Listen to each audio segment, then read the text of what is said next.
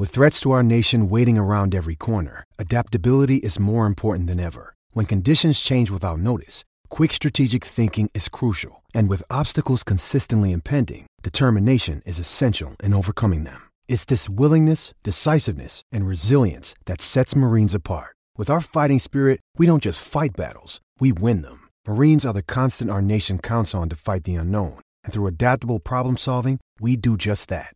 Learn more at marines.com.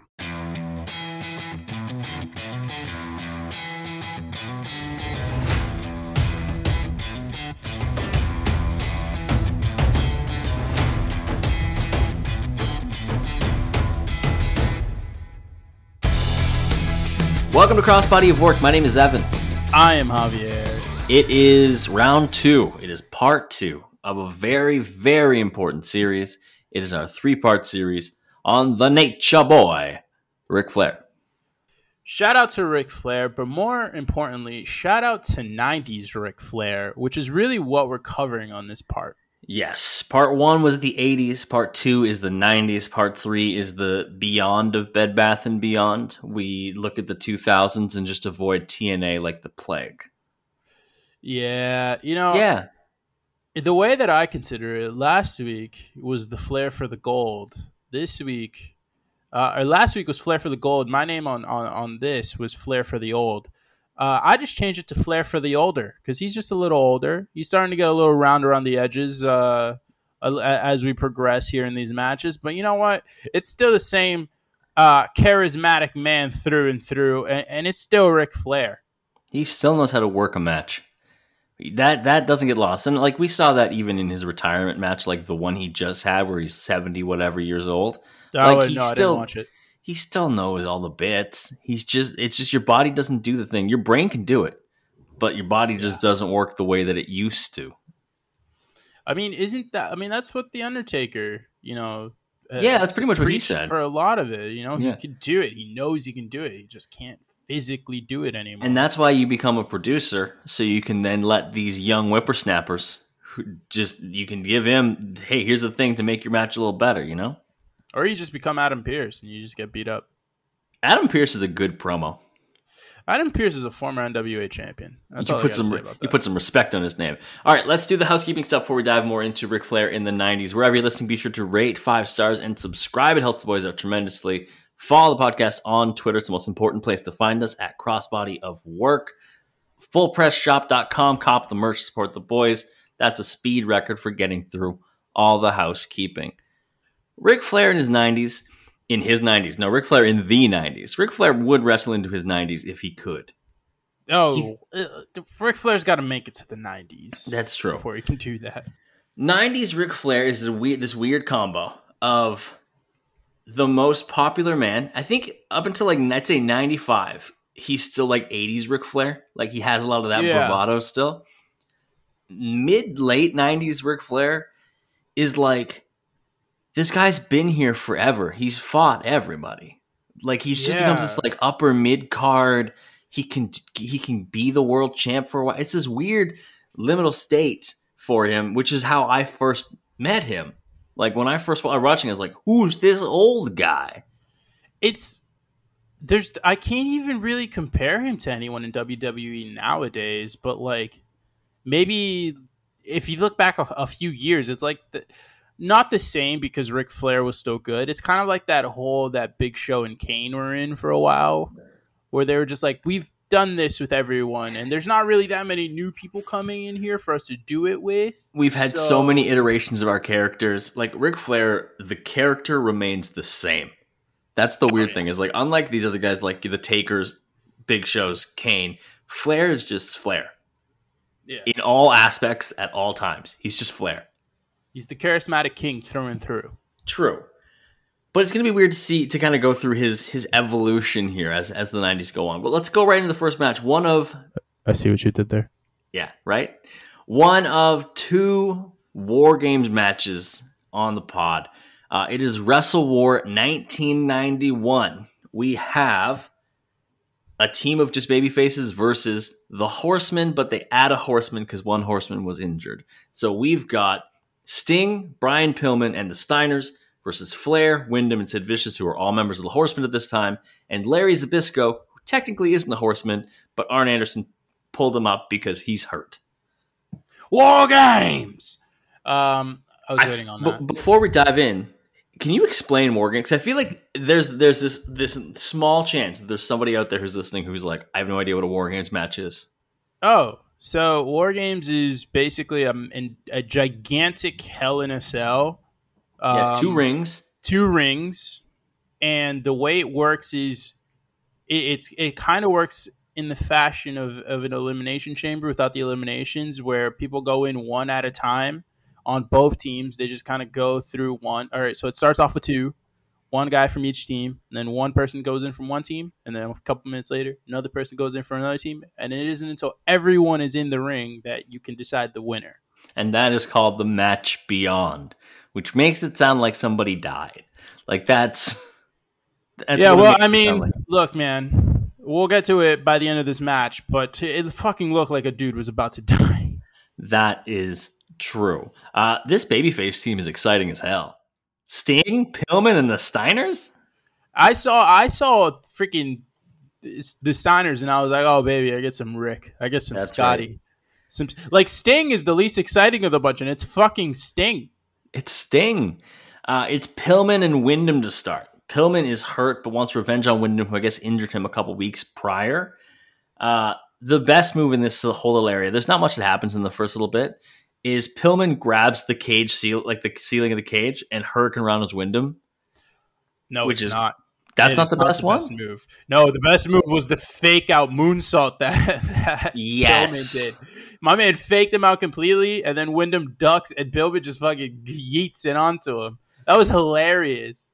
Pillman is biting Wyndham. He's busted open like 2 minutes in. Poor Barry. Wyndham has no offense, by the way, for like at all. It's just a hot start completely from Brian Pillman up until the advantage comes through, which follows a coin toss. By the way, this is the first time I ever saw a coin toss in a War Games match. They usually decide that beforehand. Usually, especially in WWE, like if you've seen these in NXT, they decide them usually with a match before. Like, hey, these 2 members of the team are going to have a match, or these one guy on each team is going to have a match to determine the advantage.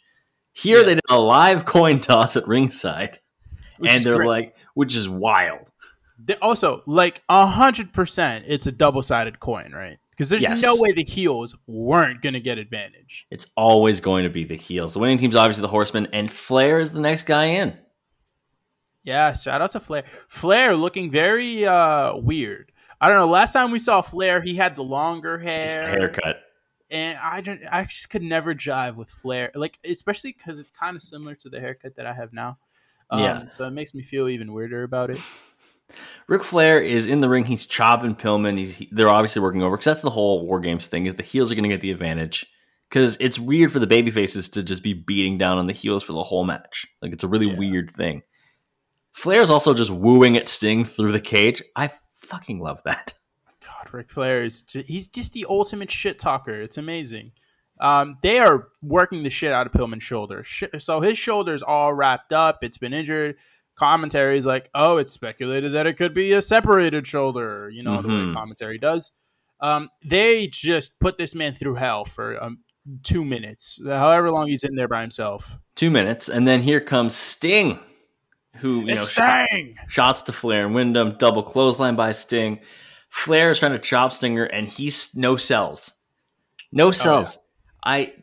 I still don't like it. Like, I don't like no sells unless you're a really big guy and a really small guy. Here's the thing is, like, we come to find out is nobody fucking sells the chops from Ric Flair.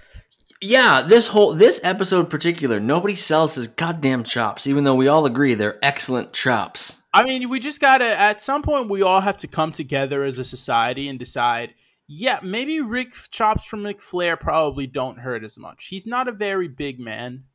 He doesn't do them very loud, you know? The loud part is the woo. It's not like Walter. That's true. It's not like how, you know, the guys in the 2000s used to do it, you know? He turned Sheamus's chest into mincemeat. Yeah, and I got hungry watching it. Next is Zbyszko. He doesn't do a lot. Who, in my notes, I just called Larry because we've done so many matches with Zbyszko in them and I still can't fucking figure out how to spell his last name. Give me your best guess to spell Larry Zbyszko. I know it's ZB. I think it's Y. Yep. E. No E. To fucking SKO. I don't know, man. ZBYSZKO. Zbyszko. It's like fucking the only real vowel is at the end. It's like Coach K. I will never know how to spell fucking Mike Krzyzewski's name. It's because it doesn't. It's just Coach K. Makes no sense. Yeah, it's just never happened. Pillman gets a figure four on Wyndham. Sting dives from one ring to the other and clotheslines poor Zbyszko as he gets in the ring.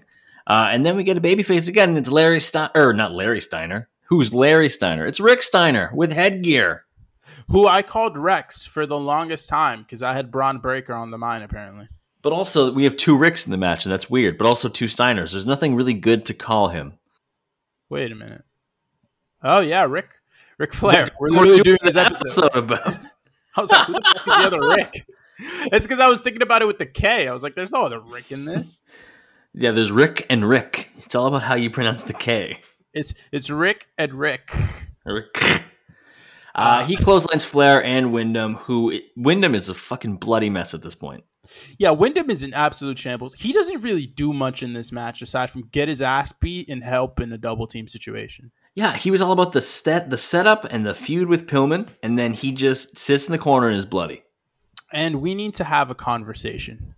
About what? Because Barry Windham's haircut is an absolute atrocity. He looks like a little peasant boy from the 1400s. Dude, he just doesn't. He needs to have the long blonde, or it's not going to work. It just doesn't work any other way. Here comes Sid Vicious, another big, tall, blonde fella. He goes across the ring to Rick Steiner, and Ric Flair hits Steiner with a low blow. Ric Flair, the dirtiest player in the game. Yeah, he gets some help from Sid. Then he gets comically rammed repeatedly into the cage by, I believe, Sting. Yep. Yeah, it's comical. I love how Flair's ability to comedy sell is great because it's a he does it in a realistic way. For everything except the Flair flop. No, the Flair flop is just great. Just the face plant is excellent. Our last person is obviously the other Steiner. It's Mr. Scott, who does not look like any version of Scott Steiner I know. He looks like his face looks like an NPC before they put actual textures into it. And he has a lot wilder hair, and that's tamed down, but it's not like blonde or anything. It's just generic. Like, he's very just generic. And it's weird because it's Scott Steiner, the least generic person that's ever existed in wrestling. He's the weirdest man alive. But he's and he hits a Tiger Driver? Tiger Driver 97, baby. Yeah. It's a beautiful, beautiful thing. Sting puts on a Scorpion Deathlock on Flair, and then the camera pans away. So I have no idea what happened with that. Yeah, Sid works the shoulder of Pillman even more. He rips the tape off it. And this is where I realized, we have some Bourne Supremacy camera work, man. Just shaky handy cams all the time. I don't know if anyone's noticed that about the Bourne movies. I swear to God, every cameraman is running with it just in his hand at all times in that movie. I mean, that's kind of the point, no? I get it. It's a stylistic thing, but I walked out of that movie and I felt car sick, which is crazy. At one point, all the baby faces put on figure fours on the heels. Yes. Nobody's submitting, though, because horsemen are strong. Yeah, horsemen strong like ox. Sting presses Flair up into the cage. So my man is basically doing fucking shoulder presses with Ric Flair right up onto the cage because the cage isn't very tall. If these people are all really 6 feet tall, it's probably 8. I would guess it's 8 feet. Sid Vicious looks like he's having a hard time. Yeah, and Sid's only 6'8", 6'9". 6'8", yeah, around there. Yeah, he's not the tallest guy. He's tall, but he's not the tallest man in professional wrestling. Pillman gets a little bit of offense here. Him and Flair trading chops, and then Pillman is hungry and bites Flair. Oh, and that's a beautiful thing until he gets absolutely launched into the top of the cage by Sid, who then just power bombs him. And I want to say it's a power bomb, but no, he sandbagged that motherfucker because Pillman landed right onto his shoulder and he scorpioned. His which neck was the whole point, right? Because he's got the injured shoulder, so they just crunch him. Vicious picks him up a second time. Second powerbomb is more like a legit powerbomb. Like, he actually lands a normal powerbomb on his back. And who comes out to make the save? Question mark. Not even a save. He's just like checking on him. I didn't realize that the Giant Gonzalez was an EMT. Yes, El Gigante is his name in WCW. I'm sorry, what was that? El Gigante. What was the second part of that? Gigante. It's Gigante. Okay, you show me the H. It's El Gigante is here. Where is it in my fucking name, Evan? That is a great point. Good counter. Argument one. No, he's here. He rips the cage door off and throws in the towel for Pillman and just like cradles his little body and carries him out of the ring. Yeah. It's like, I didn't realize a stretcher job could be done by a 7'6" man. I didn't know you could throw in the towel on a War Games match. I didn't know you could just, on behalf of everyone, just go, no, this guy's done. Listen, I thought it was the match beyond, I guess. I thought you just had to make like Roddy Strong, and once you had your big move of the match, you just sit in the corner dead. Yeah, I guess we're the beyond pitches. I don't know. This is a really fun War Games match. It's just chaos the whole time. Yeah, and Flair is, I would say, like the second in MVP behind Pillman. Oh, Pillman is the unanimous. He is Tom Brady. Yeah. What Tom Brady has done in the NFL a couple times, he is the unanimous MVP. But it's got to be Flair next, probably in terms of the in-ring work and the actual character work. I'd say Flair next. Yeah. Then maybe Scott Steiner. It's which is weird because he was just in for. Yeah, it's one of those two. One of the guys who came in last. Yeah. Anyways, we've talked a little bit about this story before, but in between this match and our next, it's actually the promo for Flair. There was a contract dispute between Flair and WCW president Jim Herd. What do you remember about this?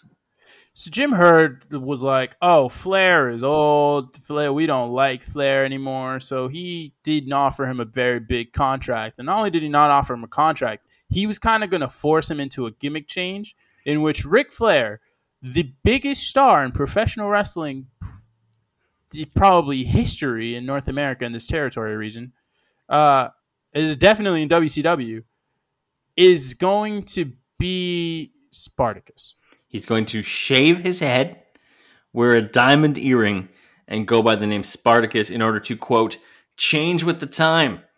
Flair had already lost his position as head booker, but Jim Herd wanted to make his demotion even further down the card.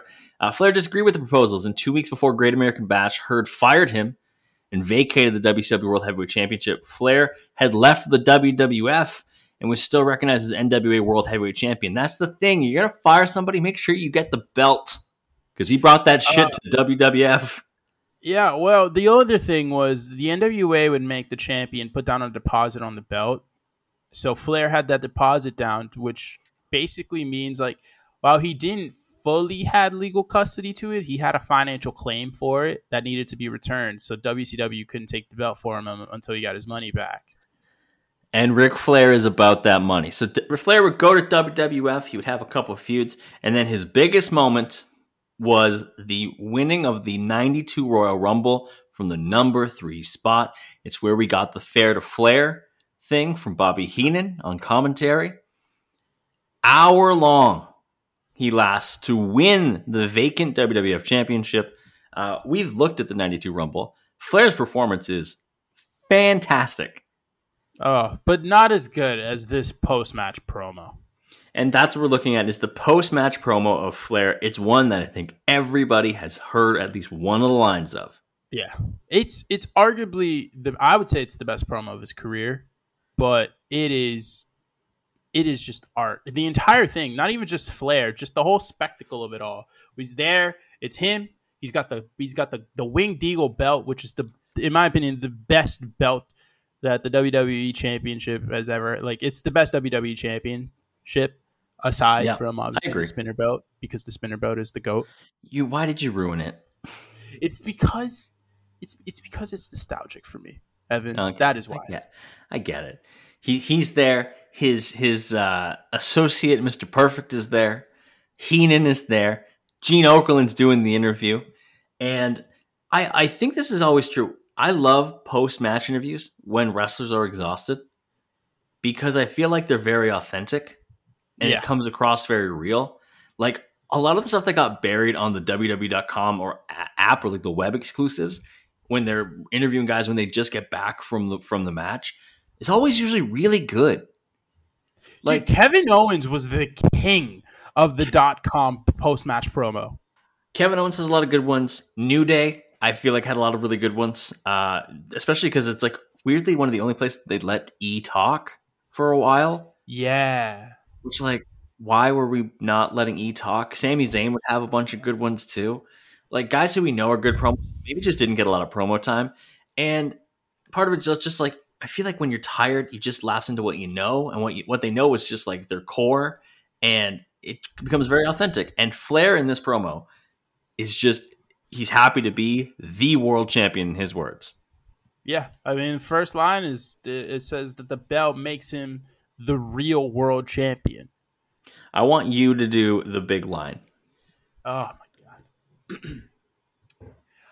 I'm going to tell you all with a tear in my eye, this is the greatest moment of my life.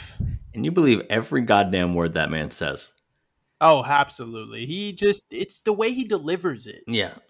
I also didn't realize how understated the last part is. He's just like, this is the greatest moment of my life. And it's like, holy shit. It might be. The only way. Sorry to however many wives you had at this point, Rick. The only way to stay number one. And this is the only title in the wrestling world that makes you number one. When you are the king of the WWF, you rule the world. We had a lot of woos. Bobby Heenan, who's just been hanging out behind, just says, I was never more impressed with anything I've seen in my life. And while that's happening, Flair's just staring at the camera. Holy shit, it's terrifying. By the way, we have not talked about this enough.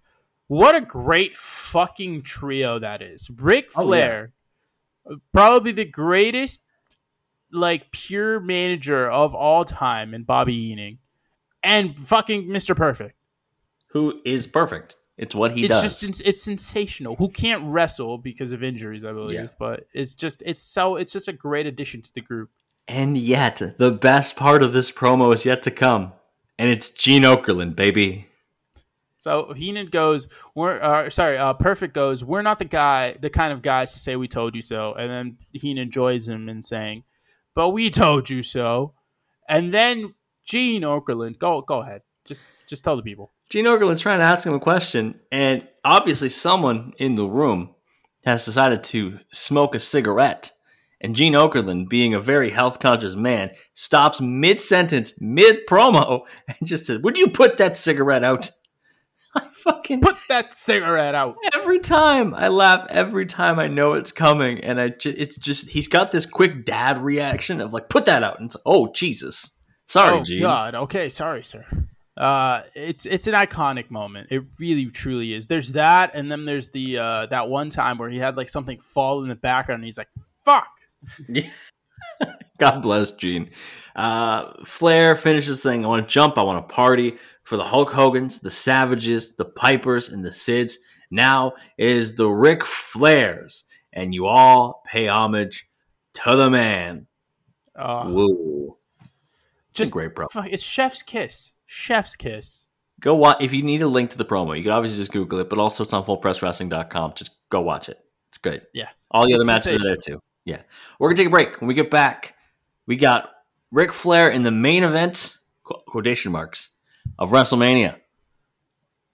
Find a fresh take on a fall getaway to Wilmington, North Carolina and beaches. Enjoy hiking trails in a state park, fresh seafood with a side of live music, and fall festivals galore. Then live it up along the Riverwalk in Wilmington's historic downtown. With 3 island beaches, Carolina, Curie, and Wrightsville, and a vibrant downtown, you get the best of the Carolina coast all in one place. Plan your fall getaway at WilmingtonandBeachesVacation.com. Hey, it's Kaylee Cuoco for Priceline. Ready to go to your happy place for a happy price? Well, why didn't you say so? Just download the Priceline app right now and save up to 60% on hotels. So whether it's Cousin Kevin's Kazoo Concert in Kansas City, go Kevin, or Becky's Bachelorette Bash in Bermuda, you never have to miss a trip ever again. So download the Priceline app today. Your savings are waiting. Go to your happy place for a happy price. Go to your happy price, Priceline. Back from the break, after winning the Rumble, Flair would begin feuding with Randy Savage over the World Heavyweight Championship, but also over Ric Flair's sordid past with Miss Elizabeth. It's the disrespect Absolutely. that he had towards the first lady of wrestling. That's right. The title match at WrestleMania 8. It is not the main event, though in today's world it would be called a main event match. Do you know what the main event is of WrestleMania 8? It's Sid against Hogan. It sure is Sid against Hogan. But instead, we got Ric Flair versus Randy Savage, WrestleMania 8 World Heavyweight Championship match. I like this. What did you think of this match? I like it quite a bit. I think it's a very simple story that they tell, but I think it's just two guys who are really crisp at what they do at this point. I like the psychology of it. Because it's obviously it's Savage wanting to get his hands on Flair because Flair, has been tormenting him and his wife for saying all this stuff about Elizabeth. And obviously he's, Savage has a history of being a pretty jealous lover when it comes to Elizabeth. So we know, he's not exactly going to be too kind to the words that Ric Flair is saying, but all these stories, all these obviously made up stuff that Flair has done, and is pretty much using to denigrate fucking Miss Elizabeth. So Savage wants the title, obviously, because he knows that's the thing that Flair cares about most. But most of all, he wants to beat this man's ass. And that is what he does for the first part of this match. He chases Flair to start, finds him in the entryway. Perfect pulls Savage off of him, which gives Flair time to recover. Back in the ring, though, Savage with a clothesline, knee to the back, clothesline again, back elbow. He's doing really well. Flair doesn't get any offense till he finally drops Savage over the top rope, gets him onto the apron. Yeah, good stuff. And then, he gets him on the apron. He gets him back into the ring. Does this delayed suplex for a near fall. Ric Flair, obviously he's a professional wrestler. He's a strong guy. I was like, wow, that's a really good delayed suplex. Well, here's the thing. The thing with the suplex is I feel like a lot of the strength from that comes from obviously the person, being able to balance themselves on top so that you're not wobbling as much. But also it's really a lot of core and kind of maybe even hip strength. More so than upper body strength. Yeah. And if anyone's going to have fucking core strength, it's Ric Flair. That man is all core all the time. That man is going 83 minutes a night for the big gold belt. He knows he's got the core on lock. I initially thought you meant he's going 83 minutes a night with the ladies. That's why his hips are so strong. And twice on Sunday. Space Mountain. Woo! It's a really good suplex, and he's had some really good suplexes throughout all these matches that we just don't give enough props to. Yeah. Ric Flair, good suplex. More chops, tossing Savage in the corners, knee drop by Flair. Heenan at this point on commentary wonders who Miss Elizabeth is going home with tonight, and we get a classic, "Will you stop?" I love that. Beautiful. It is. That's Gorilla, right? I love Gorilla. That is Gorilla, yep. We get knee drops. We get Flair drops Savage back first onto the apron. He really starts working the back of Savage kind of early on here. Another suplex, or he suplexes Savage back into the ring for a near fall. And this is really when Savage turns the tide. He catches Flair with a neck breaker, series of punches. Flair tries to go tosses Flair off the top rope. Yeah, he tries to go for a thumb to the eye. He does the thumb to the eye and then tries to go up top for a move, gets thrown like you mentioned. Savage hits a bunch of fucking clotheslines of all different kinds. Flair does his corner spot where he does the little flip over the corner, goes all the way across to the corner on the opposite side, goes up, tries to go for a move. Savage catches him with a clothesline for a near fall. This is where I realize how much I love Savage's taunt, where he has his hand on his waist and he does the little spinning point, like his little circling in the air. That taunt, I don't know what it's supposed to mean. Do you know what it's supposed to mean? When he does the little oh yeah, and he's circling with his finger. Because it's just like his wake up taunt. I don't know. I think it's just kind of like it's like a way of, I don't know. Everybody has a way of garnering the crowd. Hogan just gives the vibes. Stares, Warrior does the pump. Sting does the chest. I fucking love this. This gets me going. This is the vibe right here. Just ooh yeah, like I'm watching Coyote Ugly. Just, ooh yeah. The flashback you just gave me when you mentioned Coyote Ugly. My God. My sister watched that movie so much, and I would just walk in and be like, why are the people at the fucking bar? Why was your sister watching Coyote Ugly so many times?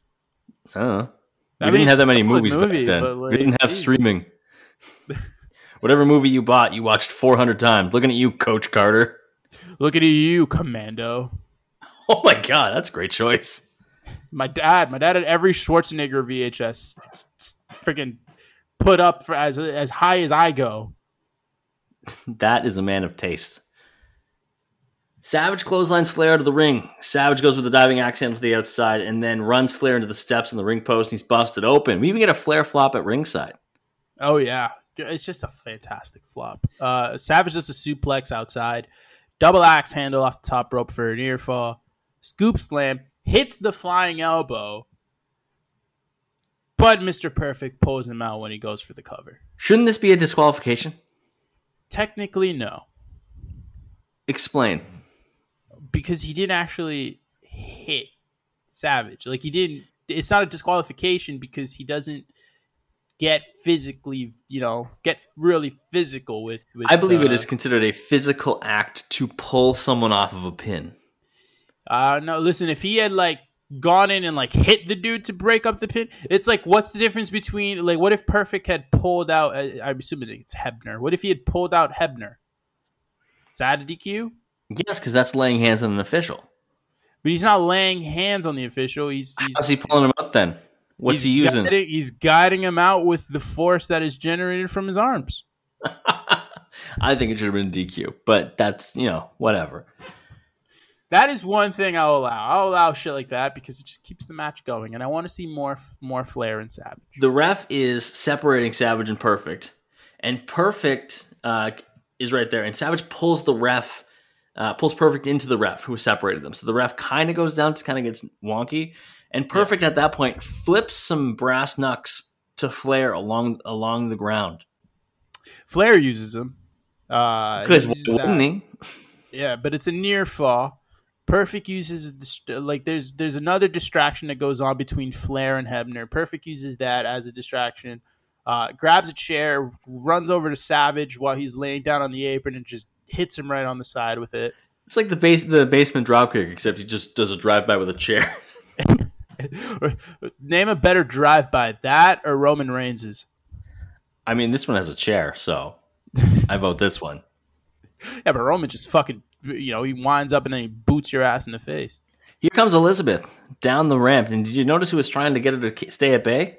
Was it Adam Pearce, Jamie Noble, and Fit Finlay? No, but it definitely was Shane McMahon and Dave Hebner. We get a shin breaker by Flair and a figure four locked in.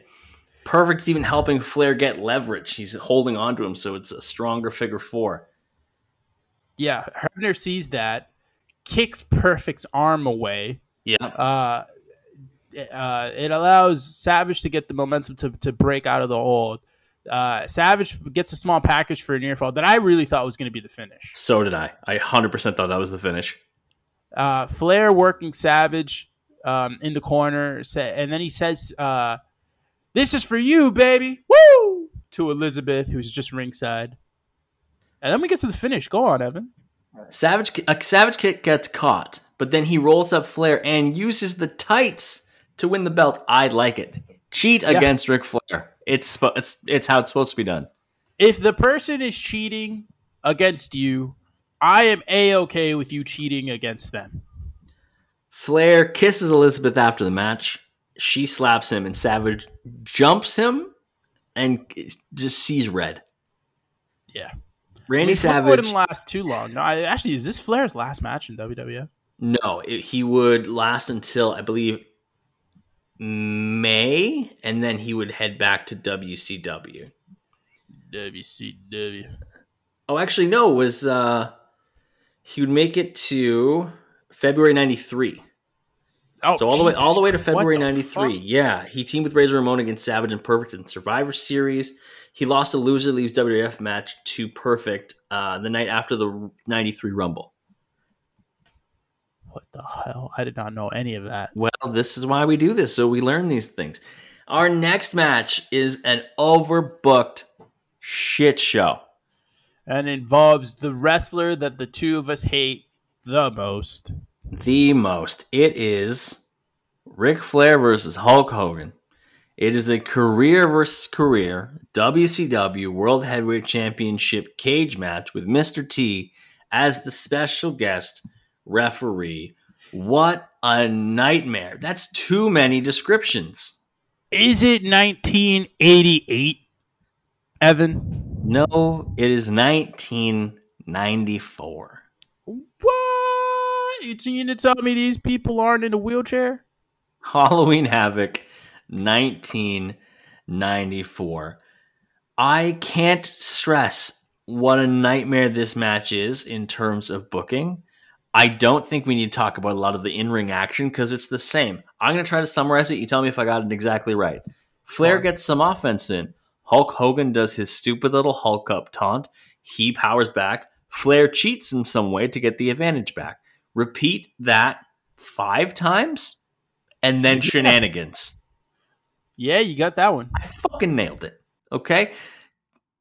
I'll do what I can here because part of it is me taking shots at Hulk Hogan. Hogan, as soon as the match starts, immediate boot to the gut and irate to Ric Flair because Hulk Hogan is a heel masquerading as a fucking babyface, and no one can ever convince me otherwise. Flair has Sherry at ringside. Hogan has Beefcake and Jimmy Hart. Michael Buffer has a babyface. Doesn't sit right with me. Michael Buffer has a good paycheck to be here. Yeah, but he's got a voice of an angel. And Mr. T has a Letterman jacket on while he's refereeing.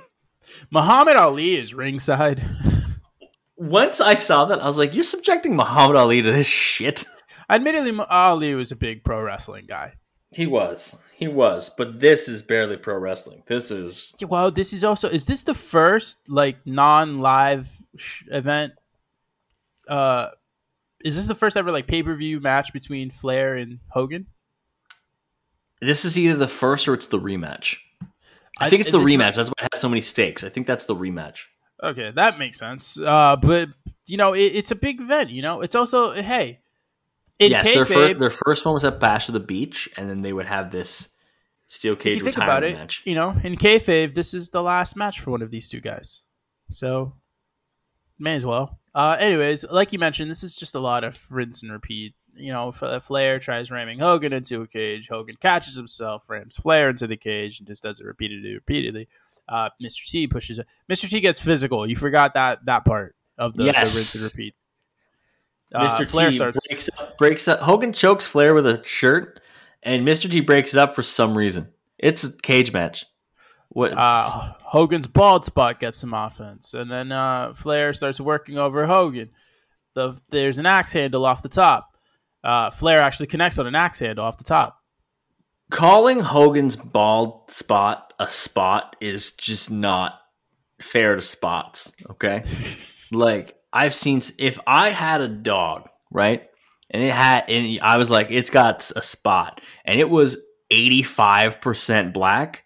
You'd be like, you have a black dog. And I'd be like, no, see all that white around near his feet and his tail? He's white with a black spot. And you'd be like, no, that's a black dog. Hogan's bald with a fucking fringe, okay? Hogan's bald with a hula skirt around the outside of his head. It's this... just shave it. Just shave it. Just commit. Just commit. He's got a curtain going around. Curtains on this man. Sorry to this man. Hogan was making really good money with McMahon. You telling me my man couldn't get some Rogaine? Some plugs? Some plugs? Some Joe Bucks? Oh, man. It's just... hat. Put a mask on that sucker, Mr. America, the whole way through. I want to say because I talked about how this match is rinse and repeat. Flair does some really good offense in here. Like, he's a very talented guy. It's just this match, because the way I picked the matches, so I picked the matches for this specifically, and I looked up like most important Ric Flair matches. We don't usually look at the best. If we have like a 5-star match, we'll look in that they only have one, we'll try to fit it in. But, you know, try to pick high-rated matches, important feuds, people you should know. And you got to have a Hogan match in there. They're like, if you're going to watch a Hogan match, this is the one. How in the world is this the one? It's because you said important, and this is career versus career, man. Anyways, Flair starts strutting around because he's amazing. You get some chops. Hogan counters with shots. Because Ric Flair could never get a chop off without someone either punching him back or no-selling it. Yeah. Yep. Let's go to kind of some of the developments of the match a little later on. Hogan's hulking up. Flair actually moves Mr. T in the way, and Hogan levels him. While that happens, Flair stomps Mr. T. Yeah, you know, I didn't understand why, but then I was like, you know, Ric Flair is just an old white man, if you think about it. It's probably just... Sherry is on the cage, and Jimmy Hart pulls her down, and she loses her pants. Because wrestling. The cameraman gets taken out. Sting stops Sherry from entering. Sting is one of the people sitting around ringside, and Sting looks like Max Headroom, which is 100% accurate in this exact moment in time. He hijacked that station. It was Sting. He was testing out his crow capabilities before he switched. All right, he's always been on the outside. Jesus Christ. Sting gets taken out by somebody in the mask with a pipe. Who's this man? I don't know. I was going to ask you. I don't know who this man... Oh, right.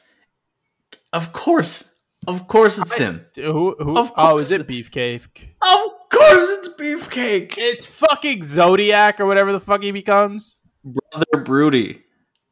What the... That was his name, Brother Broody. Okay, anyways. So Sherry's in the ring. She handcuffs Mr. T. They ram Hogan into the pipe that's being, like, you know, I guess Brother Broody's hanging it over the side of the cage, and they run him into it. Flair suplex. And then Hogan starts no-selling for some fucking reason. Hulks up, takes out both Flair and Sherry. Actually hits Sherry a bunch. Then suplex or slams her a bunch. Sherry tries to escape, and Hogan's like, no. Dumps her ass. Flair gets rammed into the cage repeatedly. He hulks up again. Big boot. Leg drop. Mr. T counts the fall. Hogan wins. Flair's retiring. And we've got a fucking Beefcake guy, I guess. 2 things. 3 things. 3 things. Motherfucker. Mr. T's handcuffed. Hold on. 1, we'll start with that. We forgot the part where Mr. T got handcuffed to the rope by Sherry while he was out cold. For some reason. Ric Flair could have won the match because he wants to pin Hogan, and after Hogan gets run into the pipe, but he can't because he beat the shit out of Mr. T, who was the only referee. And also, he tried to escape a bunch. Could he win by escape? Is that a thing we're allowed to do in WCW? I have no idea. 3. I forgot 3 because of how fucking shit the rest of this was. What happens to Sherry? The fact that I remembered 3. The fact that Beefcake is not even being brought in to be like the guy that Hogan's with. He's going to feud with Hogan. Like, how much money can you get your boy? Like, don't get me wrong. I get a good job in the wrestling business. I'm bringing you along, Javi. I'm bringing you with me. All right? Word. But to one company. Then you can figure it out on your own. Am I the mouth of the, or am I going to be the mouth, or am I the talent? You're the talent. I am the manager. You're the talent. God, you're my Stokely. I'm your W. Stokely. Morrissey. Yeah, exactly. Can't teach that. You want to know how Flair? Guess how Flair returned to wrestling. Guess how they explained it. a week later when they were like, it doesn't count because my guy was handcuffed. No, he would actually be gone for a number of months. Oh, good for him. Yeah, he would actually be gone for a couple of months. He's come back under a mask. Is that what happened? No, January 95. He does an interview. He attacks Hogan at Super Bowl V. Began appearing as a part-time manager for Vader. Developed a short-lived angle where he was possessed. I've never even heard about that part. Is that when he was like taking off his clothes? I don't know. I think that's just what he does for fun. But then his return to wrestling was explained by having him annoy Hogan and Savage into letting him come back to wrestling. He annoyed them so much that they went to WCW to say, bring Flair back so we can beat him up again. And somehow this led to 83 weeks where WCW beat the WWF. We're going to take a break. When we get back, we have another War Games match. This episode is brought to you by Hyperice, the leader in advanced warm-up and recovery technology. They have tons of innovative products, like Venom-heated wearables to help soothe sore back muscles, Normatec compression boots to speed up recovery and increase circulation, and Hypervolt massage guns to improve mobility. Loved by athletes like Naomi Osaka and Erling Haaland. Try them yourself. Get 10% off your order with the code MOVE at Hyperice.com. Introducing Royal Caribbean's newest ship, Icon of the Seas, the ultimate family vacation. The ultimate 6 slides, 8 neighborhoods, 0 compromise vacation. The ultimate never done that, can't wait to do it vacation. The ultimate chillin' by a different pool every day of the week vacation. This is the Icon of Vacations. Icon of the Seas, arriving in 2024. Book today. Come seek the Royal Caribbean. Ships Registry, Bahamas. Back from the break, and we have Fall Brawl 1996. 1996 is when things were hot, so it's the NWO versus Team WCW. We talked about this one briefly on our Sting episode, and we will get to why later. But Team WCW is Ric Flair, Lex Luger, Arn Anderson, and Sting. Very weird to see Ric Flair and Sting on the same page, but it happens. And Team NWO is, of course, the original 3, Hogan, Hall, and Nash, and Sting. Very confusing. NWO says they have Sting. WCW says they have Sting. What's happening? It was Jeff Farmer. We'll get to that. What happens to him? He goes to Japan and is weirdly popular. Not Jeff Farmer. I don't care about Jeff Farmer. Oh, let's talk about the actual in-ring action. It starts with Scott Hall and Arn Anderson, which is solid. Yeah, it's good shit here. They go at it for the first 5 minutes. Hall gets a couple right hands in that send Arn into the corner. Anderson counters, hits some shots of his own. Scott gets thrown into the cage. Arn stumps a fucking mud hole into him. Yep. If you listen closely to the recording, you can hear Evan's cat in the background. It's a beautiful thing. Anderson gets back on the offense. He kicks out, or gets back on the offensive. He kicks out the leg of Scott Hall's leg, puts him in a leg lock. Hall escapes from the second row, or escapes to the other ring, which is noteworthy because there's 2 rings. If you're getting your ass beat, just fucking run. Just leave. You have room to run. This is the only time where you really have room to run in wrestling. And you know what? I'm just going to say it right now. If I'm going up and the other person's Arn Anderson, I'm just going to run the whole time. Arn's not catching me. I guarantee you that one. This is where I will also admit that I was watching this match while doing my fantasy football draft. Well, there's a fucking spine buster, which is the real meat and potatoes of this. There's a spine buster. It's the creme de la creme. As we always say, Arn Anderson's spine buster is not only just the best spine buster in the history of professional wrestling, it might honestly be the greatest move in the history of wrestling done by an individual. They do the coin toss backstage this time, and of course the heels win, so the NWO get the advantage. And it's Nash who's here next, so Nash and Hall. Arn gets big booted because Hall holds him. It just holds him in place so Nash can big boot him, and I like that. That's really the only notable note I have when it's just the 2-on-1 there. They're just beating up Arn. Yeah, Nash does some snake eyes. Hall takes out Arn with a clothesline. They start kicking him. And time expires, and Lex Luger comes in. But the best part is the timer says there's still like 10 seconds left when Luger shows up, and commentary just explains it away by saying, it's war. Nope, it's a match that has rules. No, it's not war, Evan. It's War Games! This is where I paused the match to focus fully on my fantasy draft, but then I came back. Luger hitting a ton of clotheslines, sends Hall into the cage wall. Nash stops him with a big blow to the back. This cage looks like it is held together with scotch tape. Dude, I would be so fucking scared. The corners have way too much gap between the different pieces of metal. It's not properly latched on, and nobody can convince me otherwise. No. The next person out is obviously Hogan, because they have to wait for the Sting reveal. Hogan meets Luger and Arn. He's throwing hands. The faces manage to corner Hogan and then get a little bit of the advantage still, but NWO just gets it right back. Yeah, it doesn't last very long, like you mentioned. Hall and Nash come to the assist. They get the numbers advantage. They get the advantage because of the numbers game. Arn throws Hogan into the cage. He gets taken out by Hall from behind. Arn throwing Hogan into the cage is my love language. It is one of the purest sights I've ever seen. Just you want it written into your vows. Just the sight of Arn, this just the coolest dad in wrestling, just throwing Hogan into the cage. Oh, that's good shit. Honey, I love you like Arn Anderson throwing Hulk Hogan into the cage. Inject that directly into my vein. Do not dilute, just pure. Put it in. Hall and Nash take turns working over Luger in the corner. Hogan hits a leg drop on Arn. Time expires, and who's up next, baby? It's Ric Flair. He's jogging out, gets in right away, and just holds the other ring. Everything else is happening in one ring. Ric Flair just holds the other ring and is like, you will come to me, because Ric Flair is a smart man. Yeah, he challenges Hogan. Hogan makes his way over.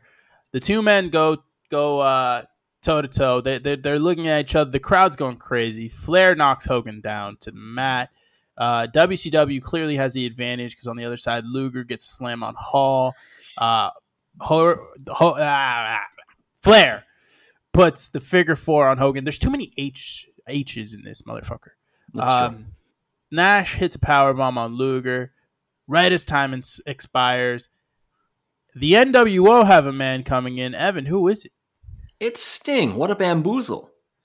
And here's the thing, is when you look at him, it looks like Sting. In terms of finding a doppelganger, they did a really good job. Yeah, it's a solid job. It's not fake Diesel, okay? Yeah, it's God, no. It's not NWO. Steve Borden Sting. It's Jeff Farmer Sting. Solid guy. NWO Sting takes out Luger, works him into the corner. The NWO get full control. They like Hogan's working on Flair in the corner, slams his head against the cage. NWO Sting stomps a mud hole into Arn. Hogan hits Flair with another leg drop. Sting hits a stinger splash on everyone. And then the time comes to reveal who's the last man in. And who's the last man in, Evan? It's Sting. And at this point, the fans have been chanting, "We want Sting," which is funny because they have eyeballs, so they can obviously see that is not Sting from close up. Plus, I want to talk about the fact that Arn Anderson, Sting has been like the loyal soldier for WCW, right? He's a WCW guy. Arn sees that a guy who looks like Sting is coming into the ring for NWO and just goes, I have to punch him, and just throws hands immediately. He has no hesitation. Man, the Horsemen always turn on Sting. That's how it works. The real Sting shows up. And honestly, they both look good, but the second you see real Sting, you're like, that's real Sting. Yeah. Yeah, it's like the difference between drinking like a Pepsi and an RC Cola. You're like, that's RC Cola. You know why? Because it tastes like sadness. Okay. This is a very specific thing that only you care about.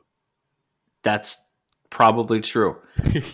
He takes out every member of the NWO, including NWO Sting. He hits a stinger splash on everyone in sight.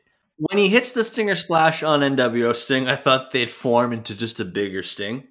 Like you thought they would come together like in Dragon Ball Z? They'd fusion? Well, essentially, I thought they just they just formed, like fused together. Like, remember that like 2048 game you'd play for a while is popular, where you made the numbers, and they just become like Sting 4, and you're like, oh cool, Jesus. Sting 4. Oh, shout out to Gogeta Sting. The rest of the team stands around while Sting takes everyone out. Sting says, "Is that good enough?" to all of them, flips them off, and leaves. Yeah, when Luger is trying to apologize to him. He doesn't give a shit. Because the whole time, NWO have been saying, like, we have Sting on our team, we have Sting on our team. And the rest of his teammates, Arn and Luger and Flair, didn't believe Sting. He was like, that's not me. Like, I'm with you guys. Don't worry about it. And so Sting shows up, kicks the ass of the NWO, and leaves, which is all he would do for the next 2 years. Yeah, and if you want more in-depth knowledge on this story of Sting during this time period, go listen to our Sting episode. Yeah, we did a 3-parter on Sting, so go listen to Sting. It's partly part 2. So Hogan gets a leg drop and for some reason tries to bite Luger's nose. Don't quite understand what's going on there. Yeah, I don't the Ming school of offense. Flair chops Hall in the corner. Nash takes him out from behind. NWO Sting puts a Scorpion Deathlock on Luger. Hogan puts him in a front face lock at the same time. Nick Patrick, the crooked ref of all crooked refs, says Luger gave up, and the match ends. What a deflating ending. Like, the Sting stuff was really awesome, and then they're like, a Scorpion Deathlock plus a front face lock. That's what'll get him. Oh, yeah. I hate it here. Kind of a disappointing ending, but I did like seeing the Sting stuff, and Ric Flair, despite not being in it for a long time, was really good. Ric Flair's good at the wrestling. Shocker. Ric Flair, really, really good wrestler. Speaking of really, really good wrestlers, let's look at the last match. It's Ric Flair versus Bret Hart. WCW sold out 1998. Bret Hart's in-ring debut for WCW. No, Evan, you sold out. I will. I've said this multiple times. Ready and willing. Somebody come by me. I will sell out today. This is objectively probably the best match of the bunch, in my opinion. It's a great dream match. I think I like the Savage match better. I think the Savage match is it for me, and then this is second. I said objectively, Evan, so you're wrong, clearly. Do you think that, like, I know you're not a WCW guy, but, like, anytime you see a clip from, like, 98 to 2000 WCW, it just has this weird, distinct look that I can't explain. Dude, it's like the hue is different. It's what it feels like. It feels different. It's just, you're like, that's not, like, something's, like, I know exactly what time frame this is. I couldn't look at, like, I could identify. You showed me 10 clips of WCW. I'm like, that was 99. You know what I mean? Yeah. No, you know what it is? It's like, I feel like the colors are, like, slightly off. Yeah. That's just always what I feel like it is. It also feels like I'm in a Bizarro world, because why the fuck is Bret Hart here? What are we doing? That's true. Bret's got the classic look. He's got the black jacket. He's got the pink and black singlet. He gives the kids the shades. It's all the things you know and love about Bret Hart. Yeah, Bret starts grinding Flair down with a side headlock almost immediately. Yeah. Puts on a figure 4. Flair is immediately on the rope, so it lasts all of 0.5 seconds. Then we get an excellent slap fight, which Hart wins because it knocks Flair to the ground. Slap. He suplexes Flair into the ring from the apron for a near fall. Immediately slaps on a side headlock. Yeah, this is where I wrote down the note about, like, how weird it is that Flair's kind of bounced around the upper mid card for a while, and, like, he'd feud with, like, his son and, like, a couple other random people. It's a weird spot to have Ric Flair in, you know? Yeah, I don't know, man. At the same time, like, I get it because it's just NWO countries, and Ric Flair doesn't really fit the NWO stuff. So it's kind of like, we've got the NWO stuff. It's really what we're trying to promote and push here as a company. But here's also Ric Flair. But also, we have Ric Flair still. Isn't that neat? Yeah, he's here. Bret Hart. Flair with a thumb to the eye in the corner. And also a great choice to have somebody for his first match. What a dream match, right? Hart, Flair, have it while it's still hot. Flair gets some offense because he gets a thumb to the eye in the corner, some shots, some chops. Hart tries to hit a sleeper, but Flair immediately counters into a back suplex. Good heady move. by Ric Flair. He really starts grinding down Bret, drops a knee onto him, rakes the face. Bret does eventually gets a little bit of momentum back on his side. It's a swinging neck breaker that looked a little awkward to set up, but we'll allow it because it's Bret Hart. Yep.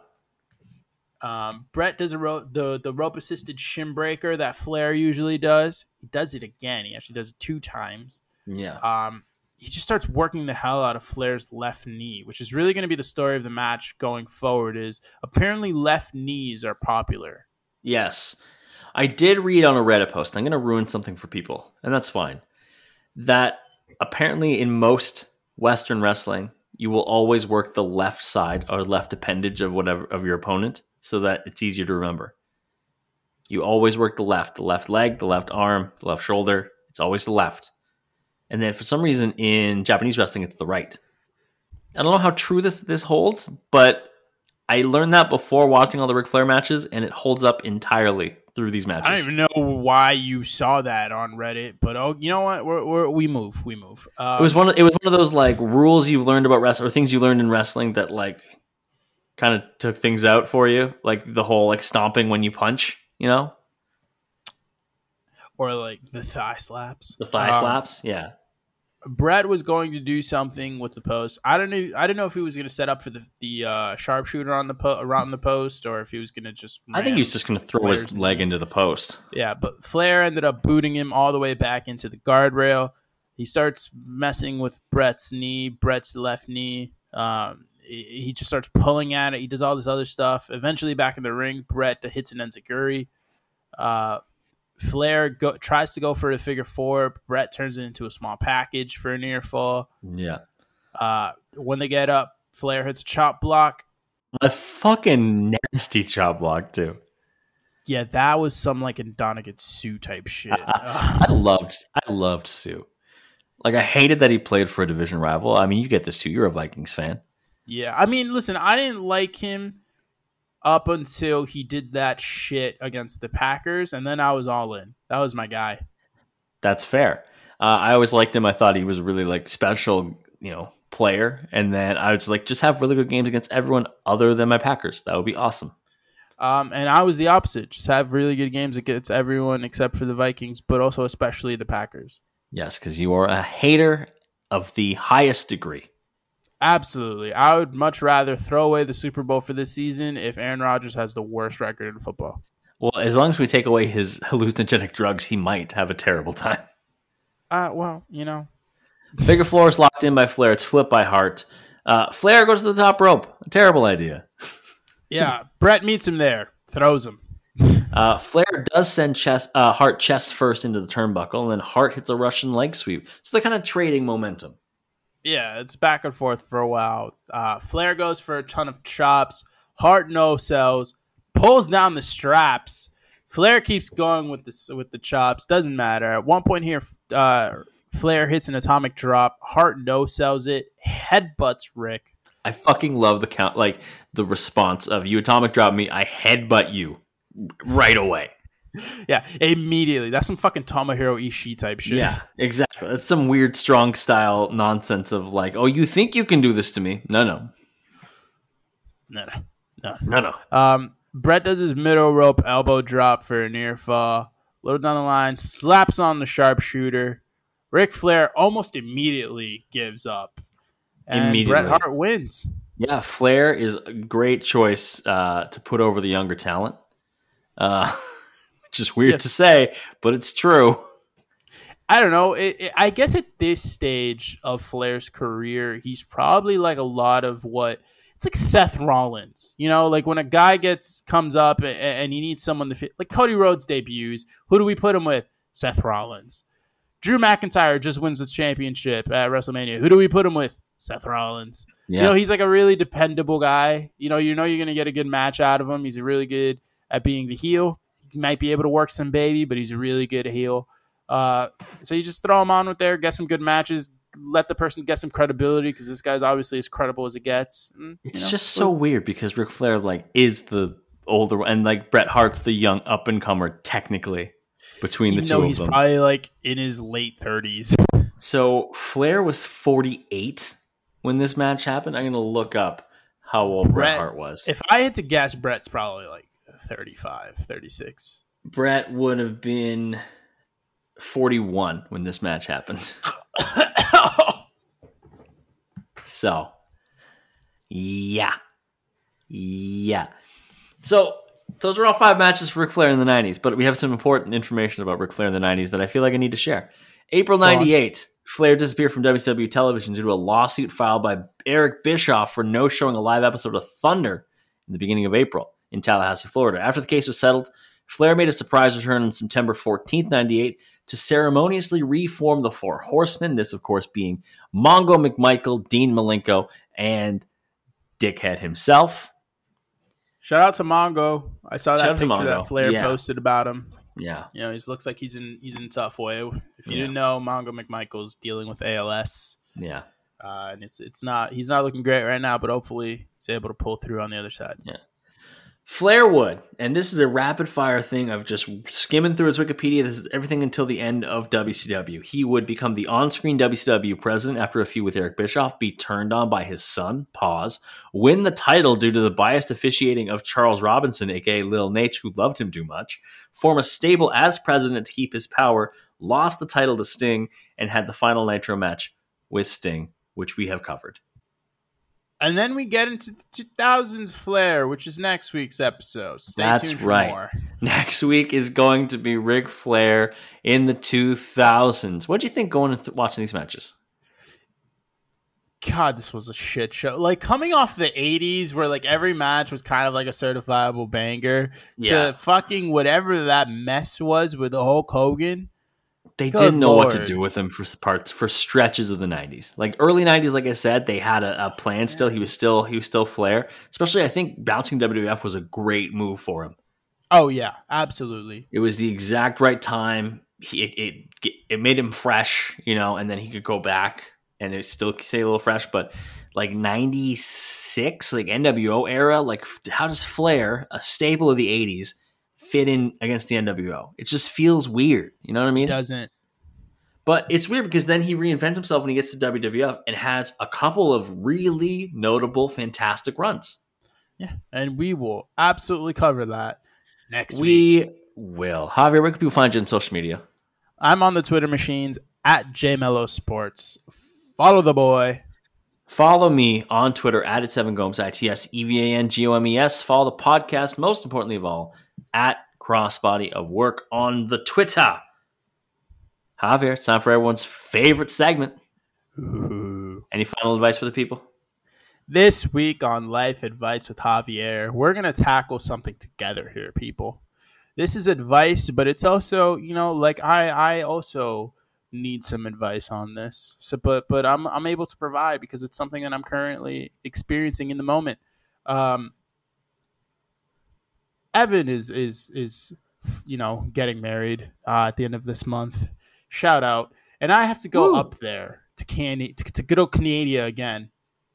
And in doing so, I had to book somewhere to stay.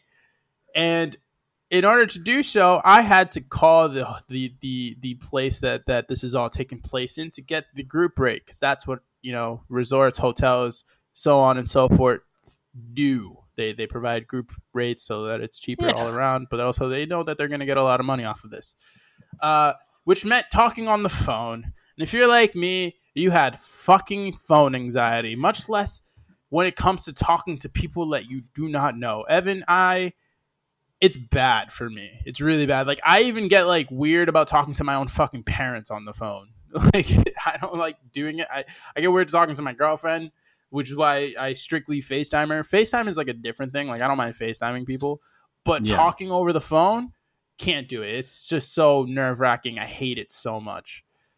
So this week on Life Advice with Javier, we're going to get through this together, people. We're going to all work on this. We're going to all work on our phone anxiety because, God damn it, if I can't call a goddamn resort in Canada to take my shit, then I don't know what the hell to do here. I ended up doing it. It turned out fine. But I just want everyone out there, you know, we're all afraid of talking on the phone. We're all terrified of it. But damn it, get through it. Because at the end, you'll have a resort booked or something. I don't know. when you're calling like a business, write down all the information and all the questions you have, because sometimes I find I get flustered and I might forget a question or two. Make sure you have all the information written down, so that way you can just keep looking. It's weird because that's the thing, is usually you're calling from the comfort of your own home. You can just have your notes. Nobody knows you have notes, but you can have notes. Yeah. It's not bad. And then the other thing is, if you hate talking on the phone, is to practice with people who you have no problem talking to, right? Like, just talk on the phone. Like, if it's your parents that you're able to talk to, or your siblings, just call them. And just, they might be like, why are you talking to me? It's like, just, want to chat or whatever. What's another thing that really helped me when I was doing that is I had my girlfriend just sit on the couch behind me. Yes. Like, I was at the desk, had her sitting over person. There. Yep. Yeah. At one point, I had to like pause the phone call to like ask her questions. I'm like, hey, is this okay? And I don't know. It felt like I felt very adult in that moment. Yes, because we're all growing up, Like Javier said, 3 weeks from the time you will listen to this, I will be married. So, yeah, we got some good content coming up for that too. We'll talk about that after the end of next week's episode. But we're done. We're out. We've made it through part 2 of Ric Flair. Next week, we're back with Ric Flair in the 2000s. God, it's going to be a fun time. I'm sorry. I love you. Super kick to the face. It's going to be great. And that is exactly what I'm going to do to you at your wedding. Can't wait. Thanks so much for joining us. We'll see you next week. Bye.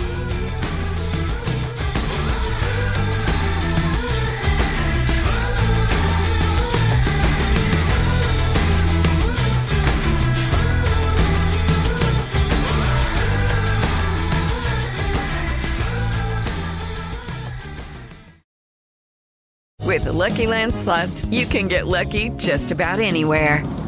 This is your captain speaking. We've got clear runway and the weather's fine, but we're just going to circle up here a while and get lucky. No, nothing like that. It's just these cash prizes add up quick. So I suggest you sit back, keep your tray table upright, and start getting lucky. Play for free at LuckyLandSlots.com. Are you feeling lucky? No purchase necessary. Void where prohibited by law. 18+ terms and conditions apply. See website for details.